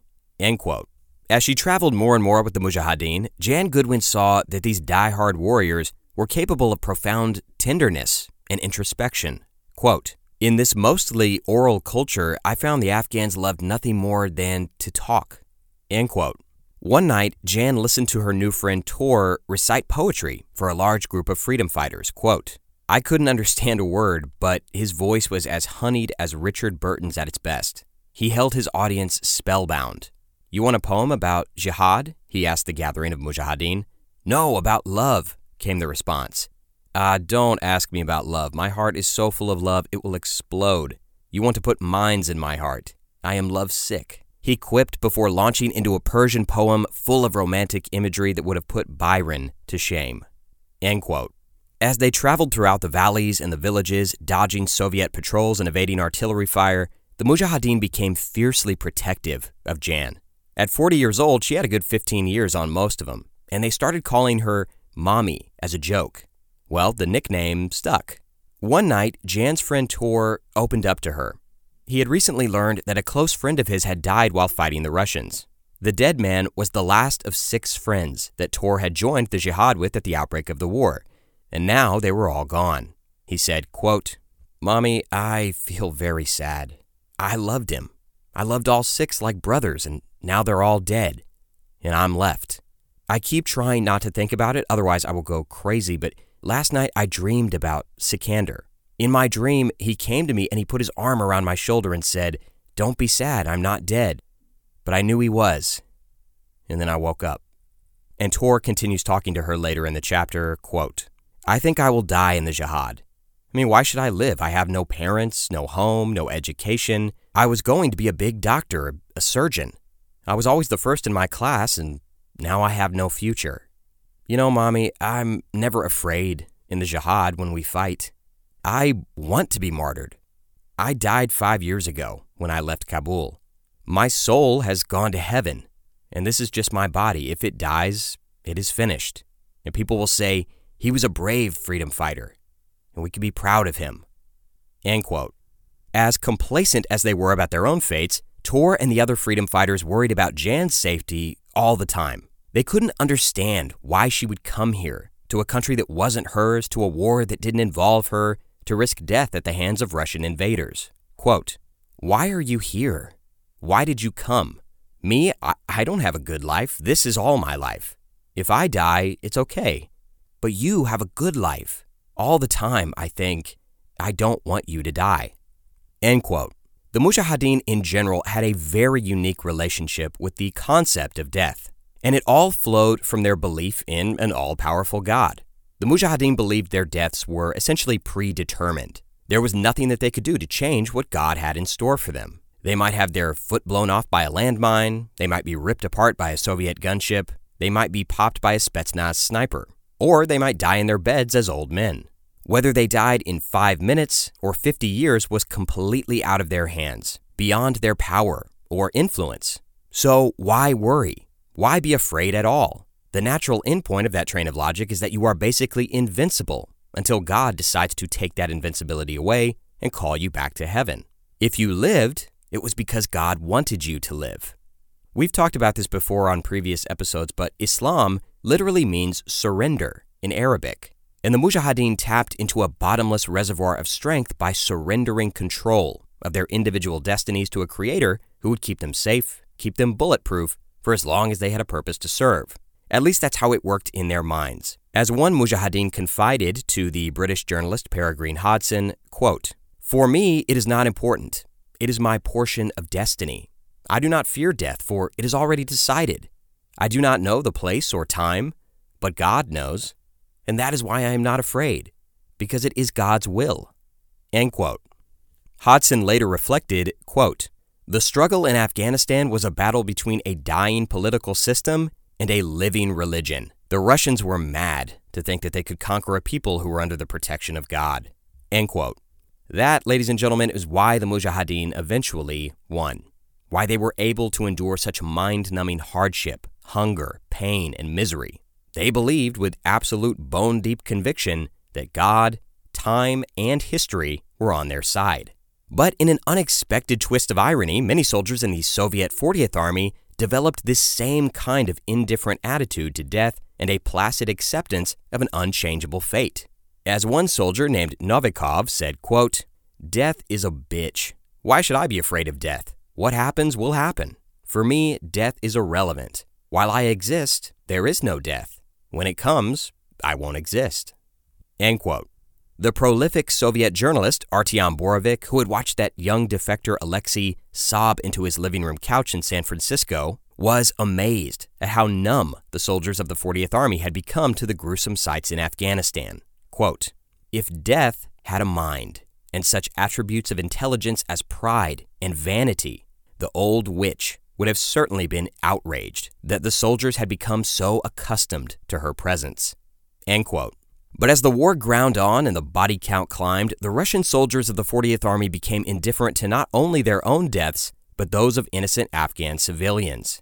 Women, children, old men, anyone who got in their way, crossed their path, or looked at them funny. And before long, a tragic pattern of atrocity and criminal violence emerged that would scar the souls of reporters like Jan Goodwin for years to come. In some ways, it was inevitable. This stuff seems hardwired into human nature. It was a fact of life that even the Prophet Muhammad had acknowledged 1.5 millennia earlier. Quote, "The devil flows in mankind as blood flows."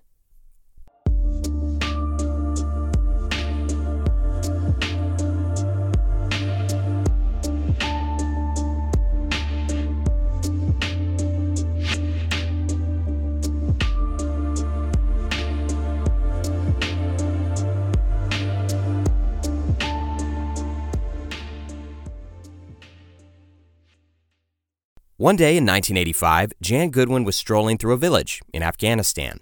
At one point, she walked past a small courtyard and saw two little kids playing. They were smiling and giggling, kicking a ball back and forth between them. And Jan thought they were adorable, so she went to say hello. But then, this happened. Quote, "The older child, a girl of about 4, took one look at me and began to scream hysterically." End quote. Jan was, of course, taken aback. She didn't understand why this little girl would be so terrified of an unarmed 40-year-old woman. Her Mujahideen friend who was with her, Wakil, explained, quote, "She thinks you're Russian." End quote. The little girl had taken one look at Jan's white skin and European features and instantly saw an enemy, someone who was there to hurt her, to do bad things to her and her family. Now, if that's not the most potent and succinct illustration of the Afghan civilian population's relationship to the Red Army, I don't know what is. And the truth was, the Afghan civilian population had every reason to hate and fear Soviet soldiers. Now, before we get into this, I just want to add a little caveat. War crimes and atrocities get a lot of ink and attention in modern discussions of past wars. As they should, it's very important to document, discuss, and revisit those crimes in the hope that we can prevent them from happening in the future. But sometimes we tend to focus on war crimes so much and so often that it almost becomes fetishistic. It becomes empty shock value, misery porn for that gross, voyeuristic side of ourselves. But that said, while we don't need to belabor and wallow in it, we do have to talk about it, at least for a little bit. To ignore what the 40th Army did to the Afghan civilian population would be a disservice to the people who died, suffered, and carried those experiences like lead weight for the rest of their lives. Many of these people are still alive. Their kids are still alive. And the memory of what happened drives their perception of not only the Soviets, but the Western world in general. But it's also very important to acknowledge that the Mujahideen committed what would be considered war crimes too. Torture, mutilation, murder. And I am absolutely not trying to say that one side was better or worse than the other. I'm not trying to set the bar higher for the Soviets and lower for the Mujahideen at all. Like I said in part 1, there are no good guys in this story. Just people. But with that said, let's rip the Band-Aid off and spend the last section of today's episode talking about this stuff. Suffering exists on a spectrum, obviously, but the Soviet war crimes in Afghanistan can be separated into a handful of distinct types. And they happened throughout the entirety of the 40th Army's 9-year stay in Afghanistan. The first of which affected almost all of Afghanistan's 19 million inhabitants in some way. When the 40th Army decided to depopulate the countryside and deprive the Mujahideen of its civilian support networks, they deliberately and methodically unleashed an ungodly amount of firepower on the rural population. Even from a distance, it was staggering. As Peregrine Hodson remembered seeing on his trip inside with the Mujahideen, quote, "There were explosions in the distance, and the horizon was flickering like a candle-lit room." End quote. Up close, it was horrifying. The mud brick buildings that made up the mainstay of Afghan villages melted and fell apart like wet tissue paper when bombarded with artillery ordnance, tank shells, and napalm. Not to mention all the human beings inside. One villager recalled a time when an artillery shell had burst near his house, quote, "Metal from the shell hit my son Jamal in the back and came out the other side. He didn't say a word. He just sank to his knees and died." End quote. One Afghan civilian told a Western journalist, quote, "This is our life now. Any day the jets can come and more of us are killed." End quote.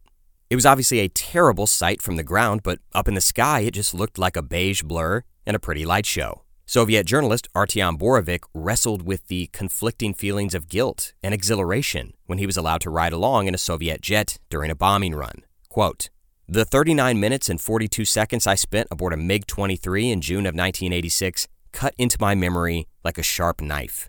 At the time, the combat flight seemed strange, intoxicating, exhilarating. Imagine riding on a supersonic roller coaster in hell. As time passed, however, the exhilaration wore off, and it was replaced by a cold, gray emptiness that gradually gave way to a vague sensation of anguish and guilt." End quote. A Mujahideen who Jan traveled with simmered in anger about the bombing runs, quote, "I would like to capture one of these pilots and bring him here and show him what he had done. I'd like to ask him, do you have a child of your own, a mother of your own? What do you think of when you released the bombs?" End quote. But the real bad stuff happened when Soviet patrols and convoys went into the villages on foot. The bombings at least had the cold remove of distance, but eyeball to eyeball, face to face, the violence took on a stomach-churning intimacy. One story that came out of the war was from a 29-year-old farmer named Shakir Jamagul. Quote, "We thought that they had come to conscript the men. This had happened before, so I hid in the storage cave at the back of our house. I thought my wife and children would be safe. 7 Russians came into my house armed with machine guns. I could see that they were laughing as they searched the house.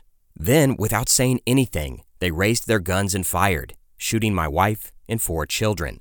My youngest was 16 days old. My oldest child, 7 years old. It happened before I realized what they were doing. There was nothing I could do but pray. And before they left, the soldiers took my wife's clothes and jewelry, our lanterns. They even took soap and candy. I left. I couldn't stay there. Outside, I found our animals dead. The soldiers killed our village's cows, goats, ducks, everything alive." End quote. A man named Mohammed Fazir told a similar story to Jan Goodwin, as she wrote in her book, quote, "His hands shook as he told me the names of his 5 children, aged 6 months to 10 years.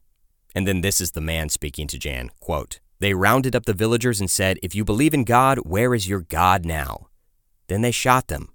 They shot my wife, my daughters, and they burned my 2 sons alive. I couldn't bury my family.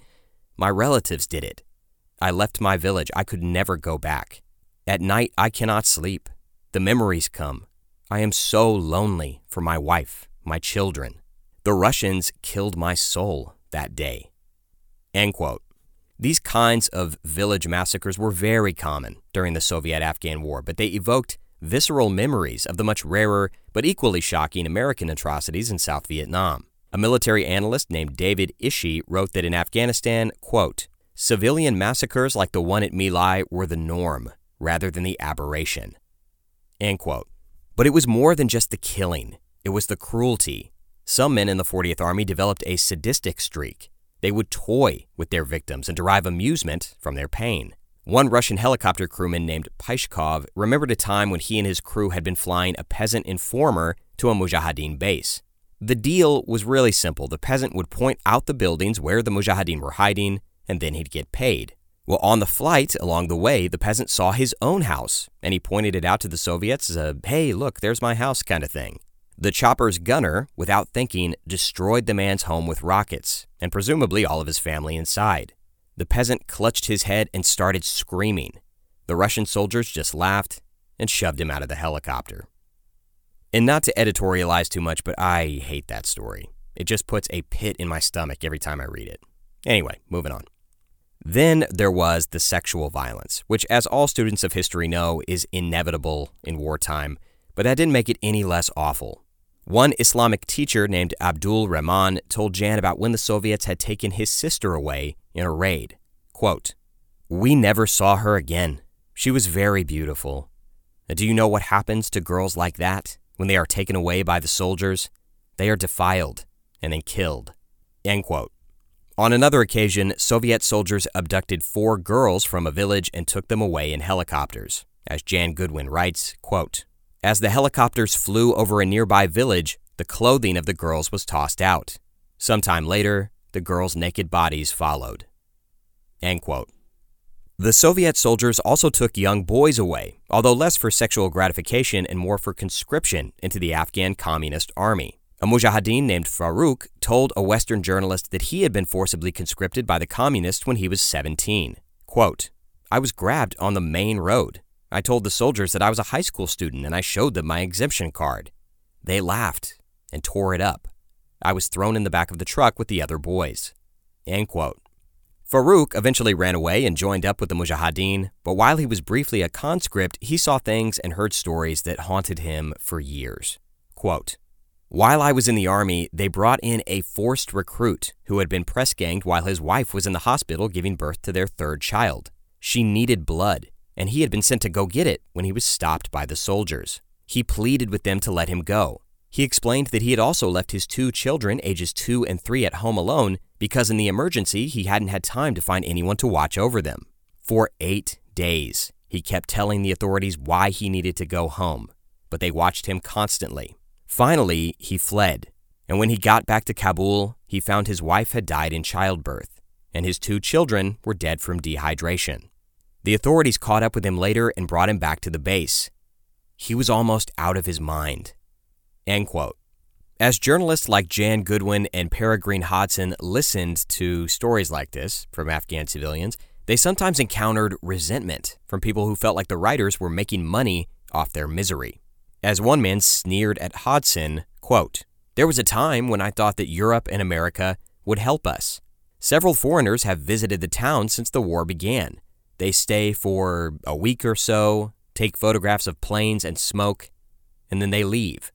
I know that you can receive a lot of money from the pictures that you have taken, but what will we receive? Nothing.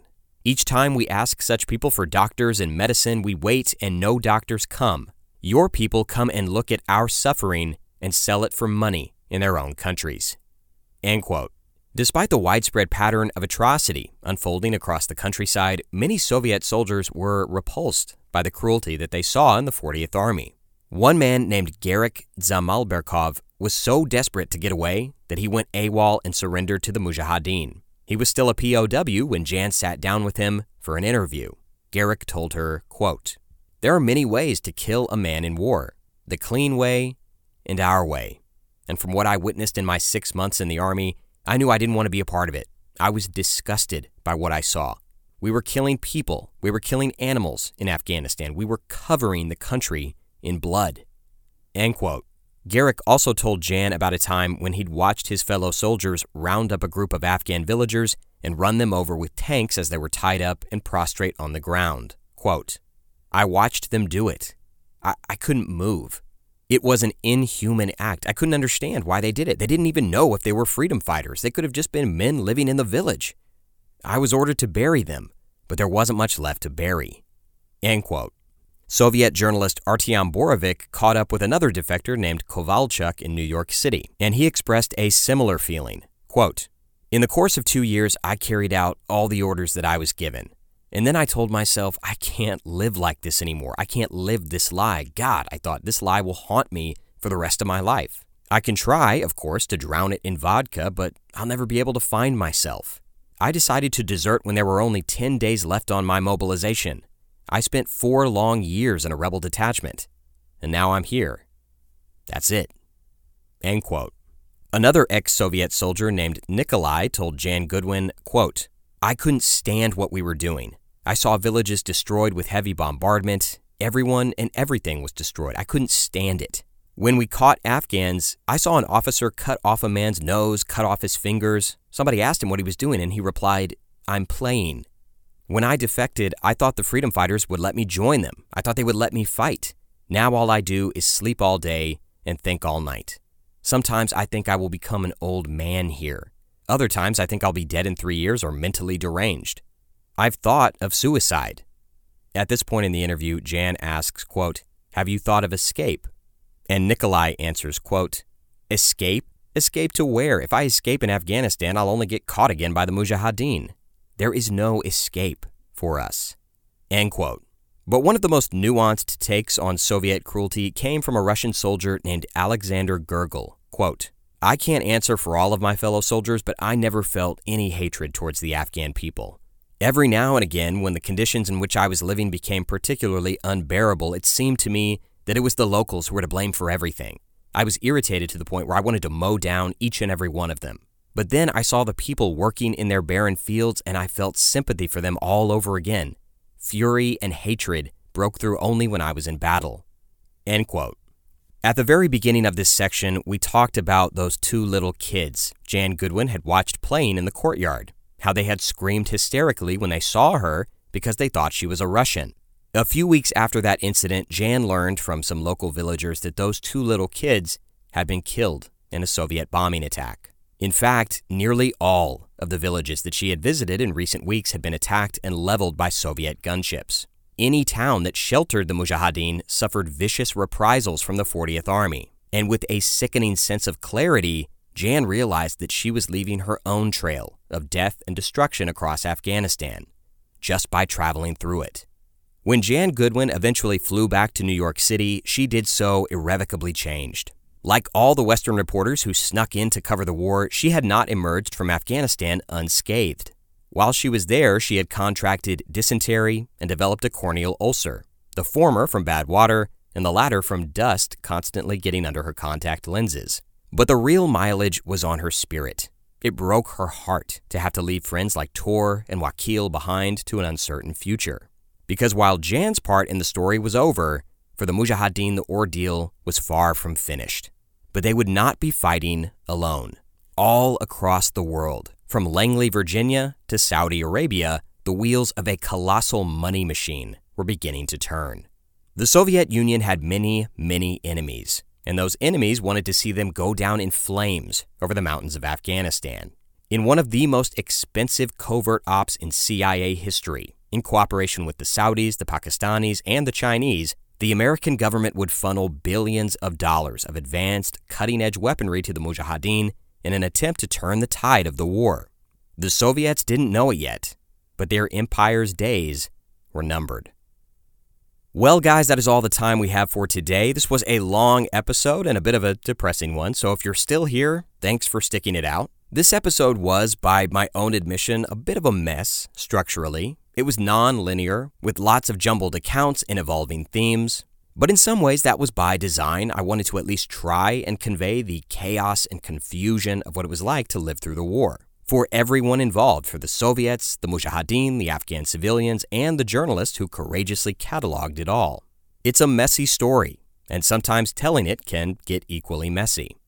But next time, in the third and probably final part of this series, we're going to completely switch things up. We're going to zoom way out and shift our focus back to the realm of geopolitical intrigue and covert operations. More specifically, we're going to be looking at America's role in the Soviet-Afghan War.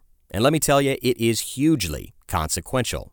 We'll look at how the CIA became involved in the conflict, how they covertly funneled billions of dollars to the Mujahideen through Pakistan, and how those weapons eventually turned the tide against the Soviets. But all that money flowing into an unstable part of the world had unintended consequences. The different factions within the Mujahideen had to compete against one another to get that funding. And that competition exacerbated existing tensions between two rising schools of thought within the guerrilla leadership. One faction simply wanted to free Afghanistan from the Soviets and form a government that would rule the country in peace. The other faction wanted to take the war far beyond the Soviets, beyond the Middle East, and conduct a transnational jihad against imperial powers the world over. Two rival Mujahideen commanders would become locked in a bitter existential struggle. And only one of them is alive today. And their clashing interpretations of what was best for their country shaped the present in ways that are still coming to light. So, long story short, we've got a big finale on the horizon. Look out for that third and probably final installment of Ghost in the Mountains very soon. And as always, thank you so much for spending your valuable time with me, and I hope you have an awesome day. This has been Conflicted. Thanks for listening.